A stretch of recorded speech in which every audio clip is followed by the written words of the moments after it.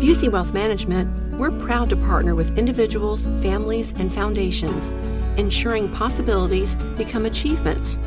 From preserving and enhancing your assets to securing your legacy for future generations, we're focused on your success. Busey Bank, building business, growing wealth. Since 1868, member FDIC.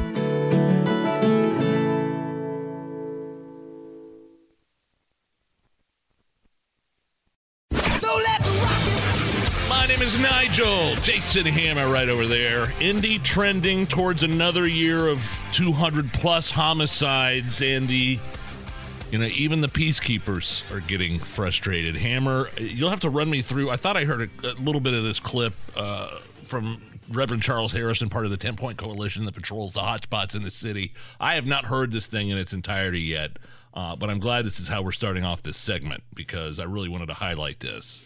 You'll be able to hear in the Reverend's voice the frustration at the city, the frustration at the situation, and honestly, the frustration with the black community.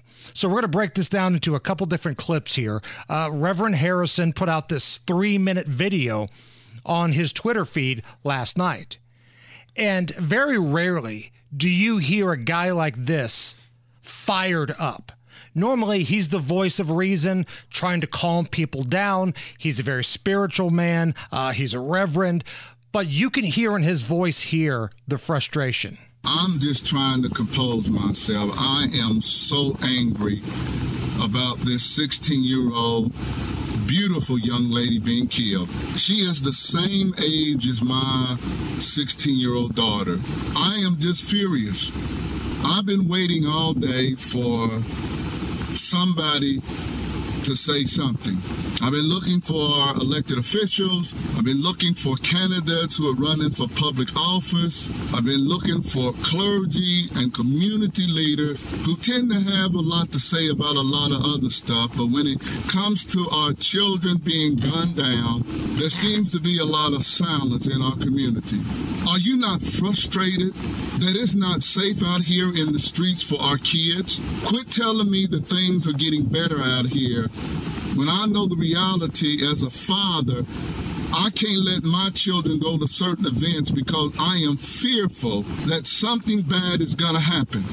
So that was, sending a message to not just the current leadership in the city, but the Republicans trying to unseat the current leadership. Also calling out some fellow clergy members right there. You're right. I haven't heard him. I mean, we've had Reverend Harrison on the show dozens of times. I've never heard him like that.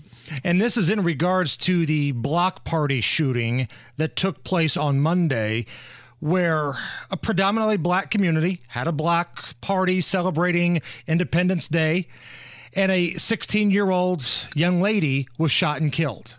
Beautiful young lady losing her life. Just ridiculous. Absolutely no reason these types of things are taking place. Now, later in this video, this is the part I'm going to play for you now. You hear Reverend Harrison basically talking to the black community. Guys, if we're not going to say nothing, ladies and gentlemen, nobody will. If the black community doesn't say something about what's going on in our neighborhoods that are affecting our kids, then nothing is going to be said about it. The press will do a 1 or 2 day story on these kids being killed, and they're going to move on to the next story. But yet, these murders are going to go unsolved, and people are going to pretend like they don't know what happened when there's people who know what happened to this 16-year-old girl and who were the shooters. We got to do better than this. I can't cover the whole city as 10-Point. I don't have the people. There are other groups out here that are doing great work. But we got to draw a line in the sand, and this cannot be acceptable in this city. And for every parent out there, this could be your child. If we don't say something or do something, this is shameful. Yeah, I've said it before. I've said the exact same thing before in terms of Reverend Harrison can't do it all. The 10-Point Coalition can't do it all. It's like we need more community policing, more 10-Point Coalitions patrolling more high crime areas, more dialogue between community leaders. more investments in places like the Shepherd community where a lot of young people go to stay out of trouble. And there's a lot of our tax money being spent on groups like the 10-Point Coalition, but are they earning the money? Because only recently have I started seeing any of these peacekeepers or whatever Boss Hogsett calls his version of the 10-Point Coalition downtown. Because I take a lap downtown every single day before the show.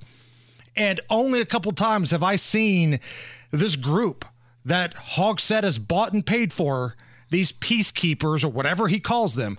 Only a couple times have I seen these people. Where are they at? What are they doing?